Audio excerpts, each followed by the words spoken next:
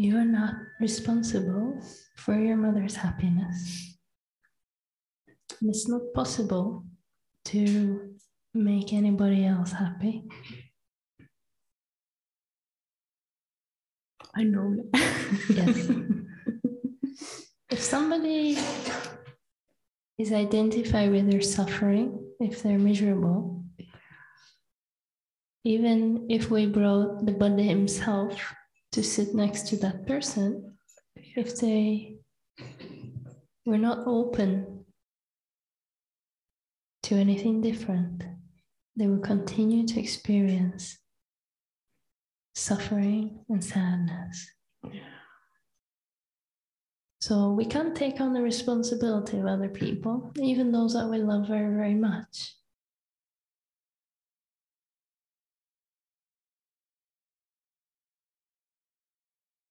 We can give them unconditional love, which means giving them the freedom to suffer, if that's the path they're taking in this life.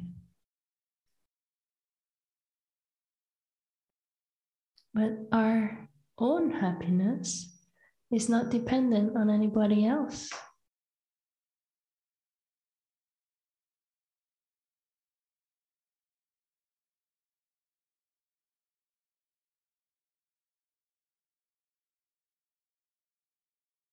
It seems a bit cold though.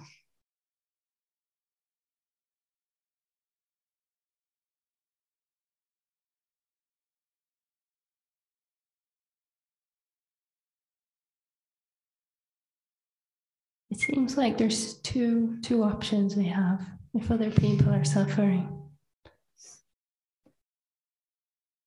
We can suffer with them because they're suffering.